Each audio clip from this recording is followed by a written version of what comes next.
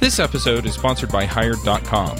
Every week on Hired, they run an auction where over 1,000 tech companies in San Francisco, New York, and LA bid on JavaScript developers, providing them with salary and equity up front. The average JavaScript developer gets an average of 5 to 15 introductory offers and an average salary offer of $130,000 a year. Users can either accept an offer and go right into interviewing with the company or deny them without any continuing obligations. It's totally free for users, and when you're hired, they also give you a $1,000 bonus as a thank you for using them. But if you use the JavaScript Jabber link, you'll get a $2,000 bonus instead.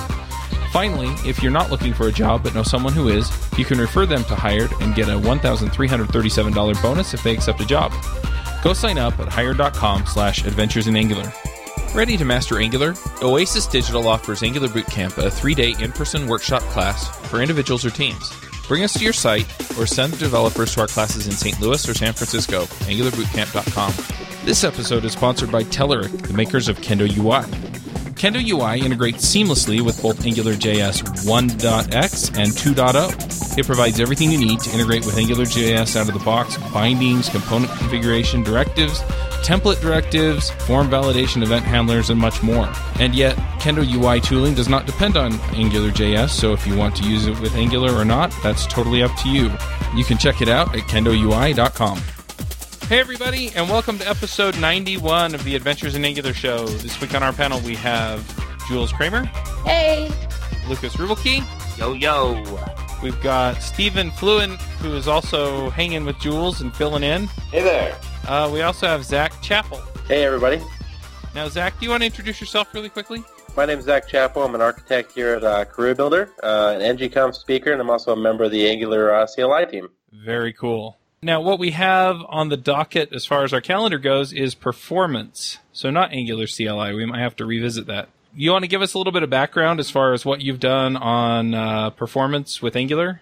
Yeah, so one of the things I've been working on as part of my NGA Conf talk was performance tuning, not just around Angular, but also for the browser itself, trying to write applications that are performant, but also how to quantify that performance. So it's really easy to be theoretical about things, but when you actually try to measure it, that's where the rubber hits the road. Now, are you talking Angular 1 or Angular 2 or the web in general, or where are we at here? Mostly the web in general and Angular 1. Angular 2, hopefully I'll have some material around that maybe after it's released. Gotcha. So what I want to know is really, truly, how fast is fast?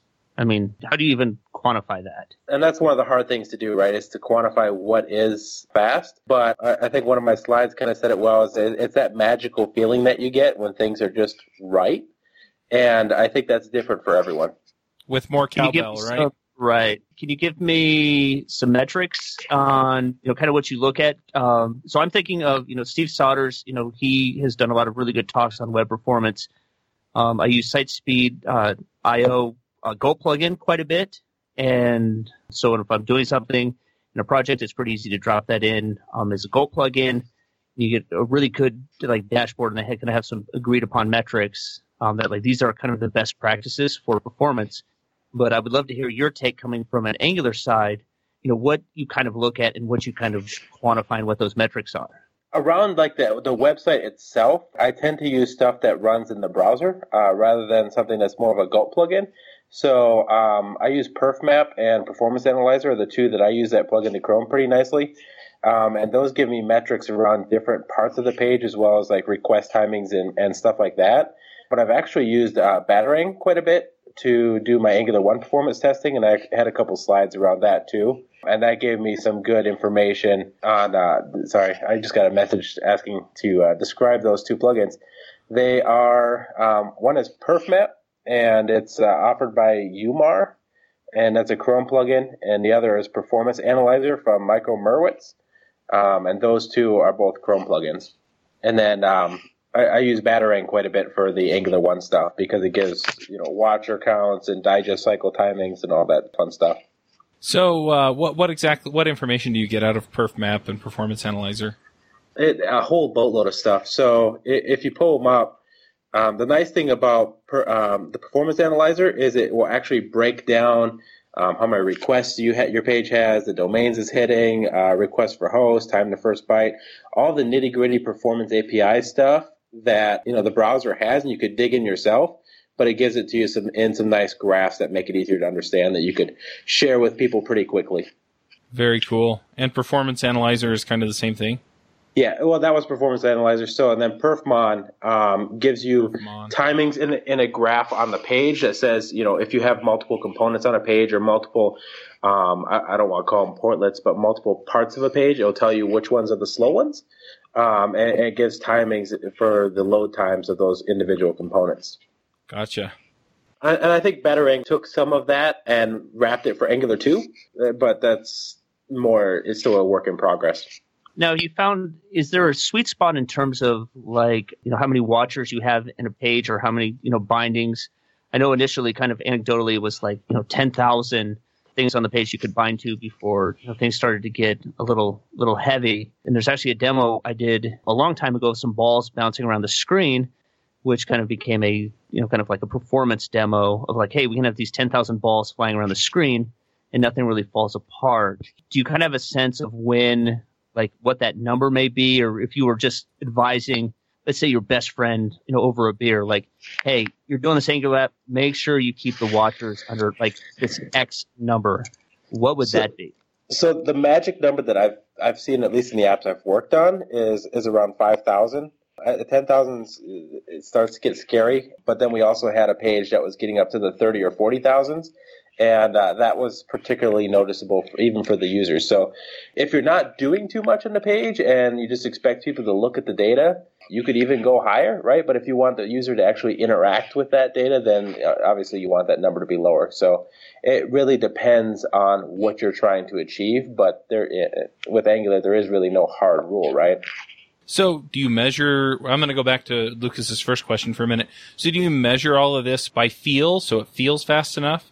Or do you actually pull some hard numbers off of this? Do you, how responsive the back end is, or how long it takes before it actually loads up and you can use it? I've heard a lot of metrics here. We actually had a talk at JS Remote Conf about web performance.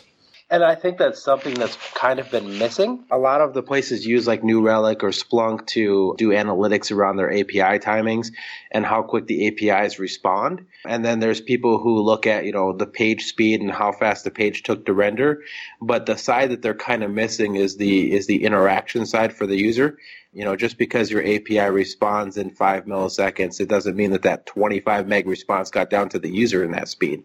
So what I started to track, and it was actually really easy to do in Angular, is how long are the XHR requests taking to come back? How long are the route changes taking to actually resolve and complete? And that's the sweet spot of performance that really matters, I guess. If the responses are lazy loaded and all the assets are lazy loaded, you can get away with a lot of things. But if the user's navigation throughout the app is slow, that's where it really hurts. Hey, Zach. Yes, Jules.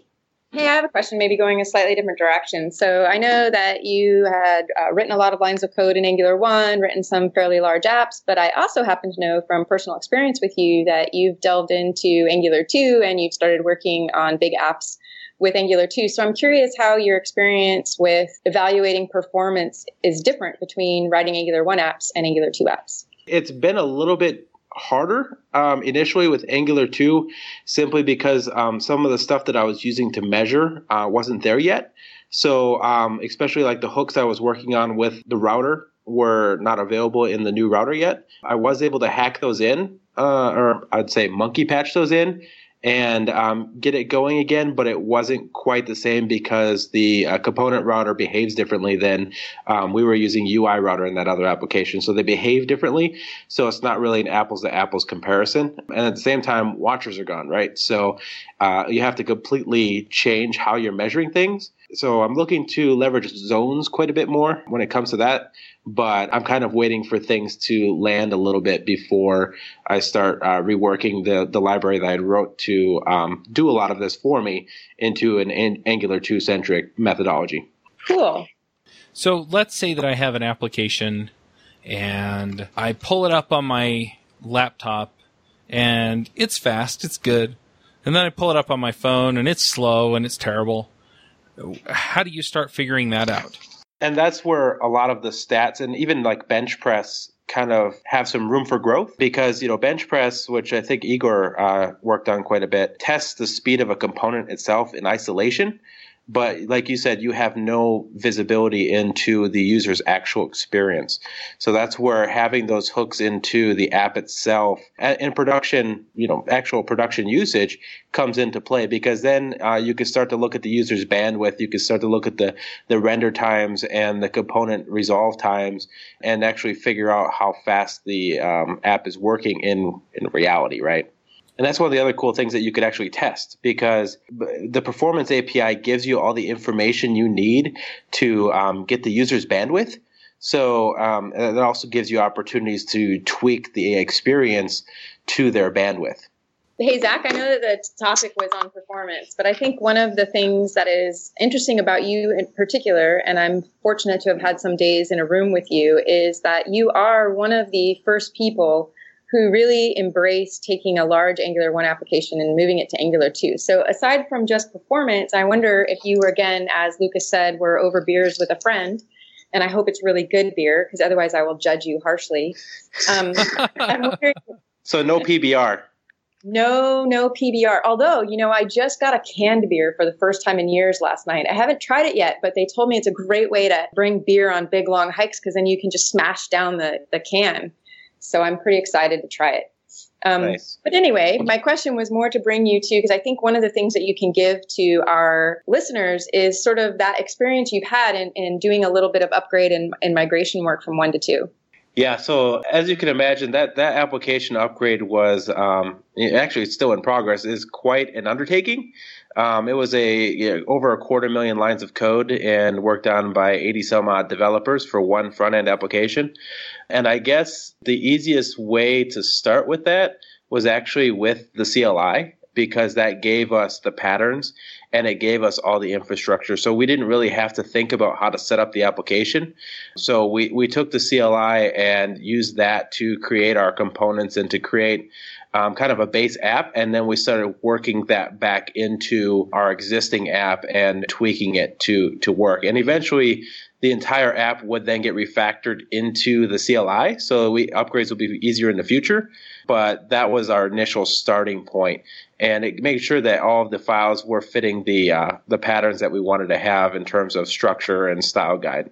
But I mean, one of the things you have to keep in mind too is you can't, especially in big apps, you can't just do a big bang approach. You have to figure out what your leaves are and then start from there. So we went through and figured out what components we could do first. And actually, one of the things that we had our other developers working on in the meantime was moving to the 1.5 components.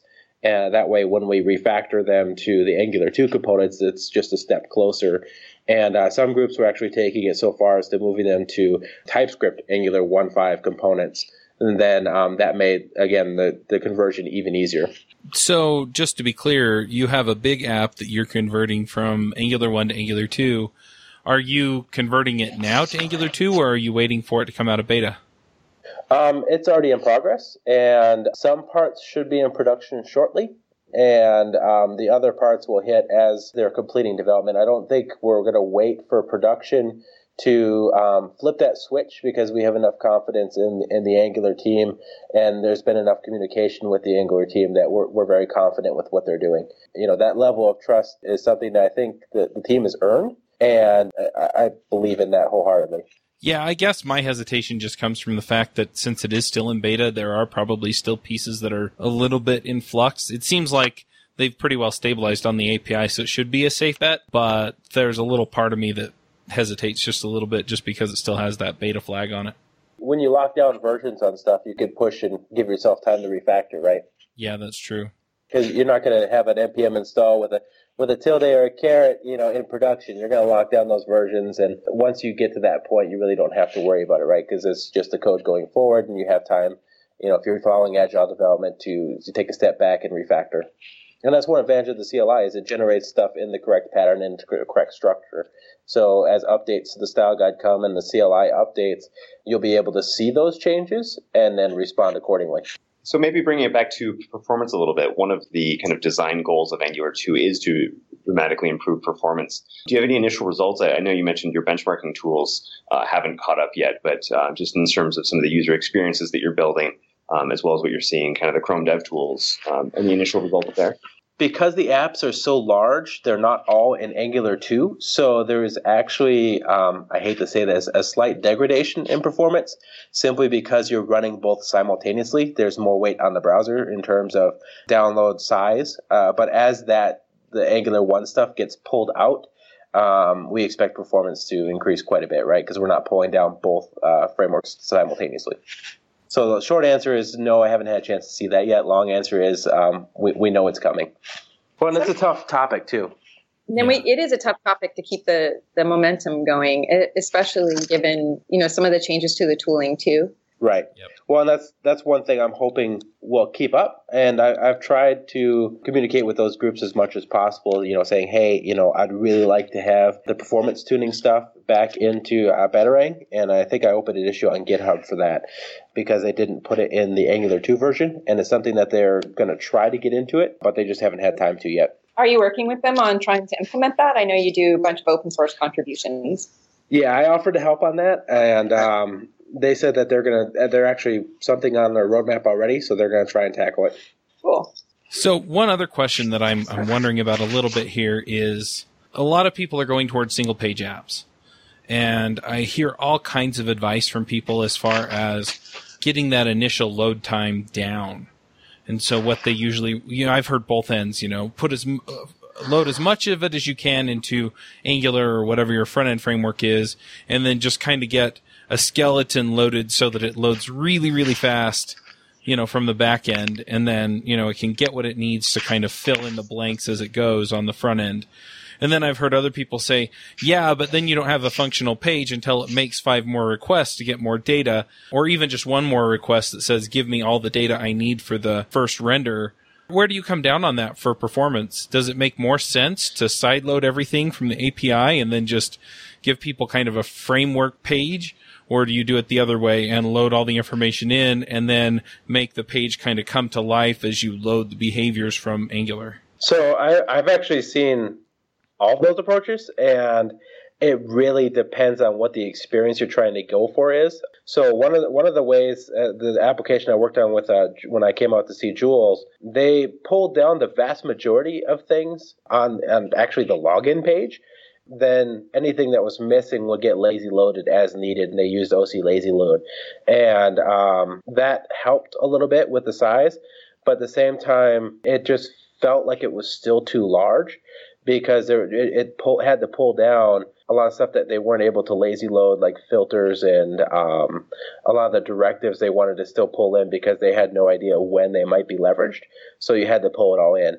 I've seen people try to do some of that on the server in Angular 1, where they inline stuff on the server and then cache it. That I actually kind of like, and it leads more towards like the Angular universal pattern that's coming out, where you can start compiling things and caching them on the server side. And I think that's going to help performance quite a bit. And I really look forward to actually starting to use that. But at the same time, you don't want to have too big of that first hit, right? So you don't want to have a 5 meg page because you inlined the world and sent it down if the user doesn't have the bandwidth to handle that, right? And if they're not going to see any of that in the initial page view, that like the login or whatever, there's really no reason to do that. You should be able to just send in the simplest thing possible and then progressively load through web workers or whatever the rest of your content. So you just put up some spinners and say, hey, the rest of this is coming?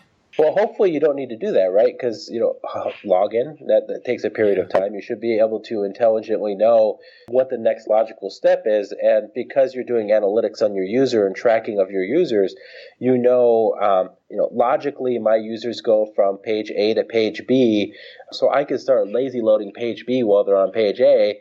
If they happen to go to C instead, then maybe you have to throw up a spinner because you haven't got there yet. But if you start tracking your user's behavior and the path through the application, you can begin to lazy load in that order.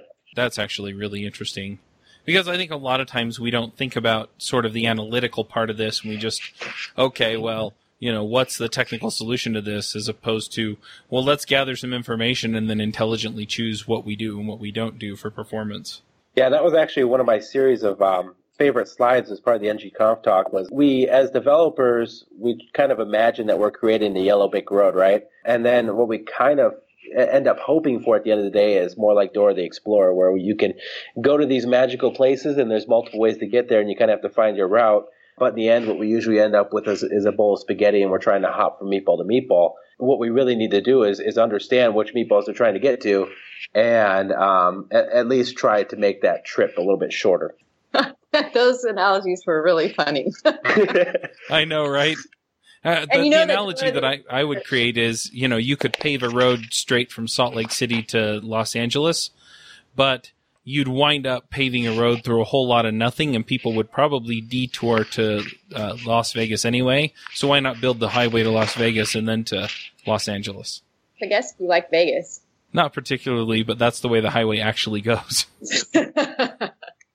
Just wait for the Hyperloop. Exactly. Yeah. So, there's a lot of different ways of thinking and talking about performance. We've touched on a bunch of them in terms of page load time, responsiveness. So Google actually has a framework for modeling that they call RAIL, which looks at response, animation, idle, load. How do you think about performance? Are there different components that are more important to you?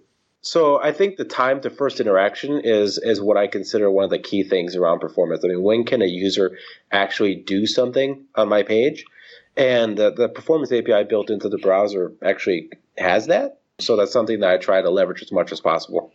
I actually haven't seen Rail yet. I'm actually going to take a peek at that after this. Yeah, I dropped a link in the chat for the show notes. So can performance, when we talk about performance, we're usually talking about speed. And so, if you have too many different objects in memory that you have to kind of sort through or page through or whatever, iterate over, then a lot of times that can cause some slowdowns. I think the classic performance in Angular 1, we start talking about watchers and, how many watchers do you have and how long does it take for everything to kind of update itself and go through that loop as many times as it has to.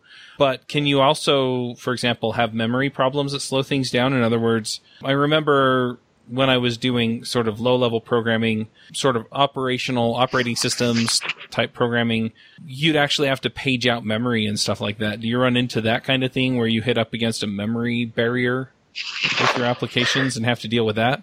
On one of our pages that would get into like the 40, 50,000 watchers and actually just keep going infinitum, I think that's what was happening, but it was really hard to track down because the page would just stop responding. And so it was really hard to actually test. But we did figure out how to cut those watchers down, and that did drop that memory pressure, at least that's what I'm assuming it was. Chrome is actually one of the few browsers that implemented the memory part of the user timing or user performance API. So they're the only ones that support that right now, and that is something that you can track the JavaScript heap size, and you can see how much of that's being used. But with Chrome being the only one to support it, it's not the easiest thing to use to profile your app. But I actually kind of want to agree but disagree with the statement about speed is the only thing that comes to mind to performance, because I think efficiency is also the other thing that we should look at, because like I was joking about Dora the Explorer, performance is great if you have a fast and snappy app, but if you have to have 20 clicks to get to something valuable, that's not efficient. So that also degrades performance, but not in the way that you would usually expect. So trying to optimize things to come down fast to the browser is one thing, but optimize things in such a way that your user gets to the value quickest, I think is something that we need to really pay attention to. So what you're saying is instead of focusing just on how quickly can I get the data into the page, how quickly can I actually serialize the information from the data so that people can do stuff with it or deserialize it? Right. How quick can the user get to the data, and how quick can the user get value out of the data, right? Because if I got to click through 3 accordions and 4 tabs to get to something I actually want to see, it doesn't matter how fast your page is because it's inefficient, and therefore it feels slow because it's cumbersome. Okay. So performance is about experience as well. Correct. At this point, you're not optimizing then for the computer's time. You're actually optimizing for the user's time. Right, because that's who we're really trying to target in the end, right? We're not servicing and we're not building things for computers. We're building them for people, and we need to take that interaction into effect. No. We're building for computers. People are just on the verge. I'm totally teasing. Hey, I, for one, welcome our robot overlords. Yeah. I'm very disappointed I didn't get to get in one of the self-driving cars while I was out there, so maybe on the next trip we'll have to do that. Well, we were just fortunate enough to have the Angular team lunch, in which we also had the ludicrous versus insane Tesla mode race-off on the way back. That sounds safe. Self-driving. They stopped. That's true. One of the things we missed is the whole conversation around HTTP 1.1 versus 2. And yeah, I keep hearing that, but I keep hearing, it's going to make it better because of this and that. But are we ever actually going to get there? Well, a lot of browsers, the browsers already support it, and there is pages already using it. It's been kind of held up by the CDNs and the people actually deploying the apps, right? Okay. So if you deploy your app in a way that supports HTTP 2 and your CDNs support it, then you can actually start leveraging some of it for the users who happen to be on a browser that supports it. But an interesting thing is Akamai put out a really cool demo that shows the difference between HTTP 1.1 and 2. And it's something that I put inside my PowerPoint for this pre-NGConf. But it's really dramatic when you look at how much faster the app can come down when you don't have to worry about the waterfall effect of you can only pull down 5 to 10 assets at a time. And it also allows you to be more granular with how your app's broken up, right? So then you can cache at the file level rather than having the cache at a bundle level. So then if you make changes, you can only bust the cache on one part of your app and the rest of it stays cached. So that helps performance as well. So, you lose the bundles, but you're not really losing anything because it comes down just as fast, if not faster. And then along similar lines, what about WebSockets? Are you using any sort of WebSockets for performance reasons? I will with Angular 2. With Angular 1, I didn't have to because we just used what was available to us, but we're going to turn it on with Angular 2 and leverage what's natively available. I don't foresee writing any manually. I'm just going to use what comes with Angular 2.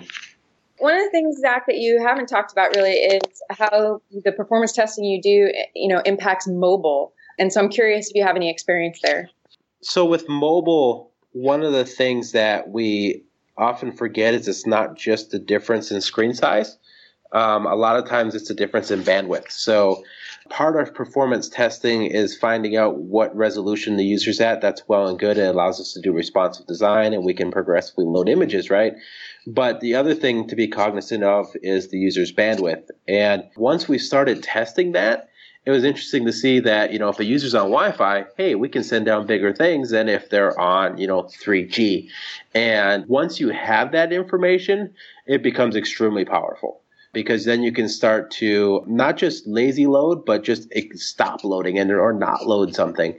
Why send down a 4K image to someone who's on a phone that can handle it, but doesn't have the bandwidth to handle it? So just because it would look pretty doesn't mean that you should send it down.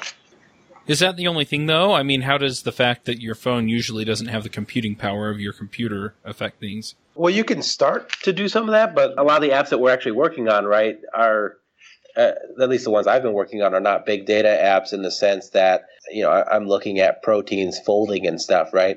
I'm looking at somewhat more simplistic data, and the phones these days can handle it.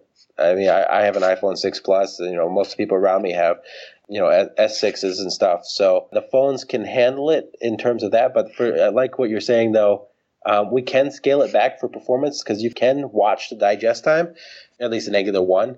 One of the things that I found it useful to send back was not just the count of watchers, but also how long the digest cycles took.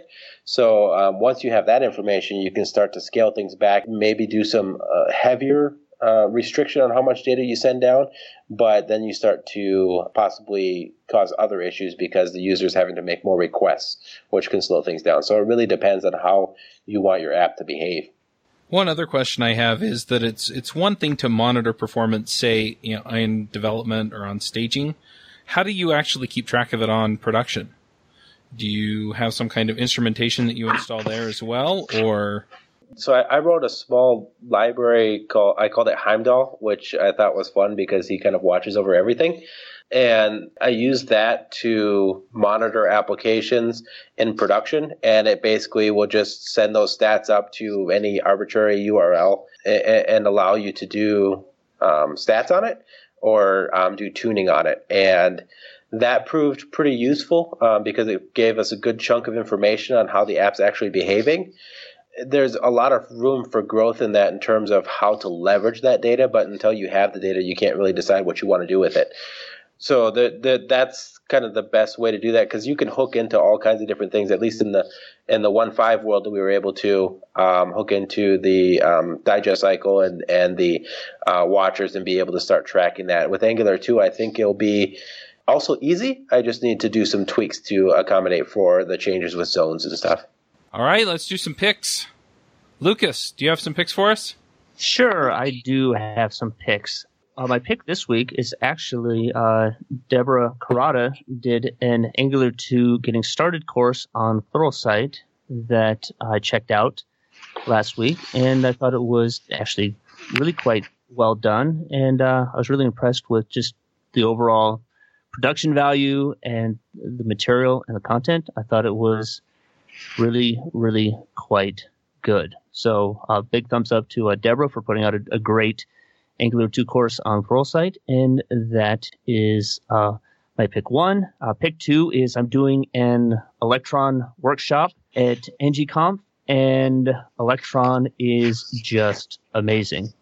So you basically take any kind of web app, and you can just wrap it in Electron, and now you have a desktop app, and I think everybody should Electron all the things. And those are my picks for the week. And just for a note, Deborah is also going to be at NGConf speaking, and she's awesome, so hope you check it out. We should get a link in the show notes to the episode we did with her as well. And if you're at NGConf and you see Deborah, please give her a high five for being awesome. Yep. We are definitely coming up on NGConf, aren't we? Yes, we are. Sure, bro. All right. While we're on the topic, I guess I'll bring this up. We are going to be doing a meetup on the 5th. I don't have the location yet. If you go to adventuresinangular.com and sign up for the mailing list, I'm definitely going to be sending out an email letting you know where to go, where to meet up. It'll be close to the conference venue, and I shouldn't have any trouble lining that up since I'm actually here in Salt Lake. So keep an eye out for that, and we'll try and get the information posted in the show notes before the show comes out. But yeah, it'll be on the 5th. It'll be right after the last talk, and we'll just miss the first little bit of the game night that night. Jules, do you have some picks for us? I do, but first let me update on my pick from last week. So remember last week, my pick was thingsorganizedneatly.tumblr.com. And so, yes, we did, in fact, try to recreate the Lucky Charms organization. However, please note that once you touch about 10 Lucky Charms, your fingers end up completely saturated in stickiness. And so we never succeeded. But it was a really valiant attempt. My picks this week are two. So first, most of you, or some of you probably know that I actually live in Southern California, but I work here in Angular's Mountain View headquarters. So I am on a plane every Monday and every Wednesday, and I fly a little tiny airplane, 7-seaters, and so we fly a little bit low to the ground. And one of the things I'm always trying to figure out is what's underneath me. I'm afraid of flying, so I spend the whole time looking out the window. And a new app came out this week called Fly Over Country, and you can get it on iPhone and on Android apps. And I've been using it, and it's freaking awesome if you're flying because it basically uses your GPS, and it will tell you what's on the ground underneath of you. Not only will it tell you things like river names and mountain range names, but it will also tell you like how old the sediment is that's underneath of you. And it's kind of weird to pull up your phone and all of a sudden see that there's 66 million year old sediment that you're flying over. So really cool app if you fly a lot. I highly recommend it. And my second pick is Snapchat. And really important because we're actually going to get an NGConf filter for Snapchat courtesy of Tracy Lee. And I really thought I was old because I couldn't understand how to use Snapchat. So I had to get my 15-year-old daughter to give me a lesson over the weekend. She's not a great teacher, but I think I finally figured out at least how to do basic activity on it. So Snapchat. We're going to be Snapchatting at NGConf. Oh, I want to jump in. I'm sorry. Don't get mad. I have another pick.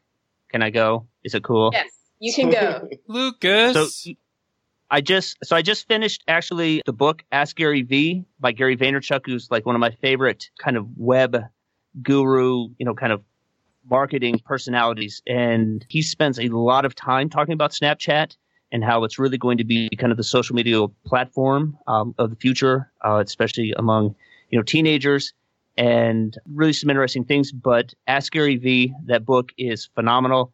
And if you even have an ounce of entrepreneurial spirit and hustle in your bones, go check that book out. Everything he says is amazing, but this is easily his best book yet.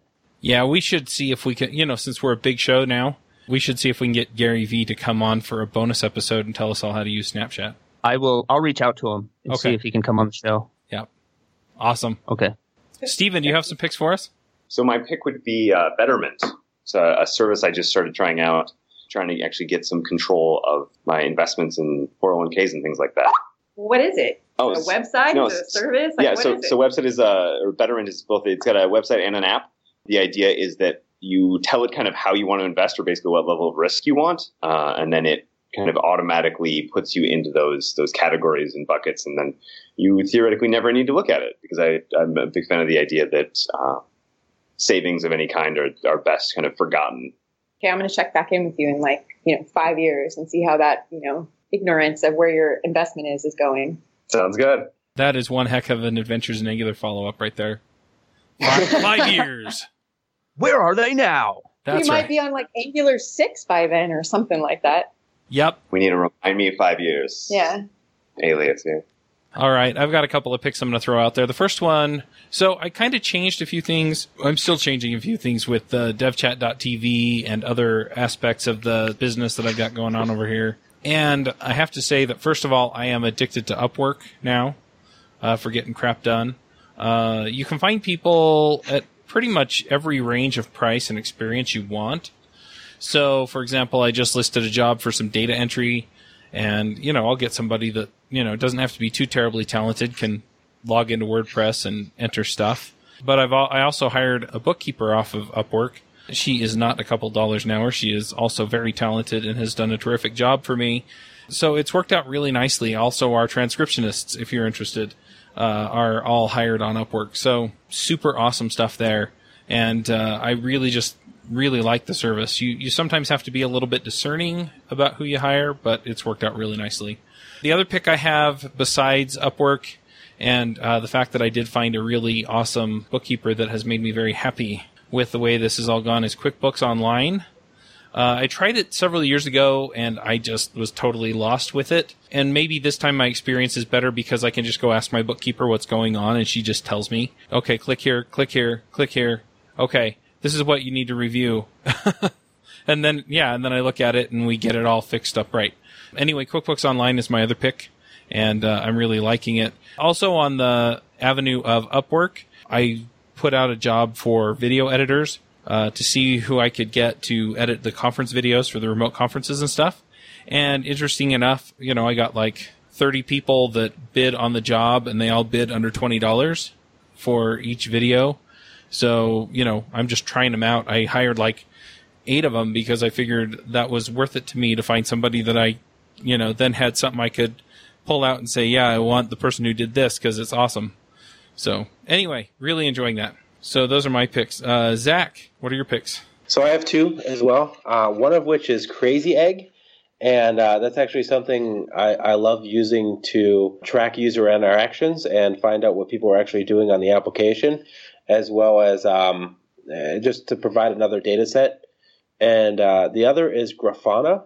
And Grafana is a beautiful charting library that I'm using to track the analytics for everything from Google Analytics to the custom stuff that I'm sending up to Splunk, and I'm pulling it all into one dashboard, and that uses Grafana. So those are fantastic tools, and I use them quite a bit. Very cool. Well, we'll go ahead and start wrapping up the show. Say hi to all the folks at Career Builder for me. I will. We'll wrap this up, and we'll catch y'all next week, or at NGConf. Hosting and bandwidth provided by the Blue Box Group. Check them out at bluebox.net. Bandwidth for this segment is provided by CacheFly, the world's fastest CDN. Deliver your content fast with CacheFly. Visit CACHEFLY.com to learn more. Do you want to have conversations with the Adventures in Angular crew and their guests? Do you want to support the show? Now you can. Go to adventuresinangular.com/forum and sign up today.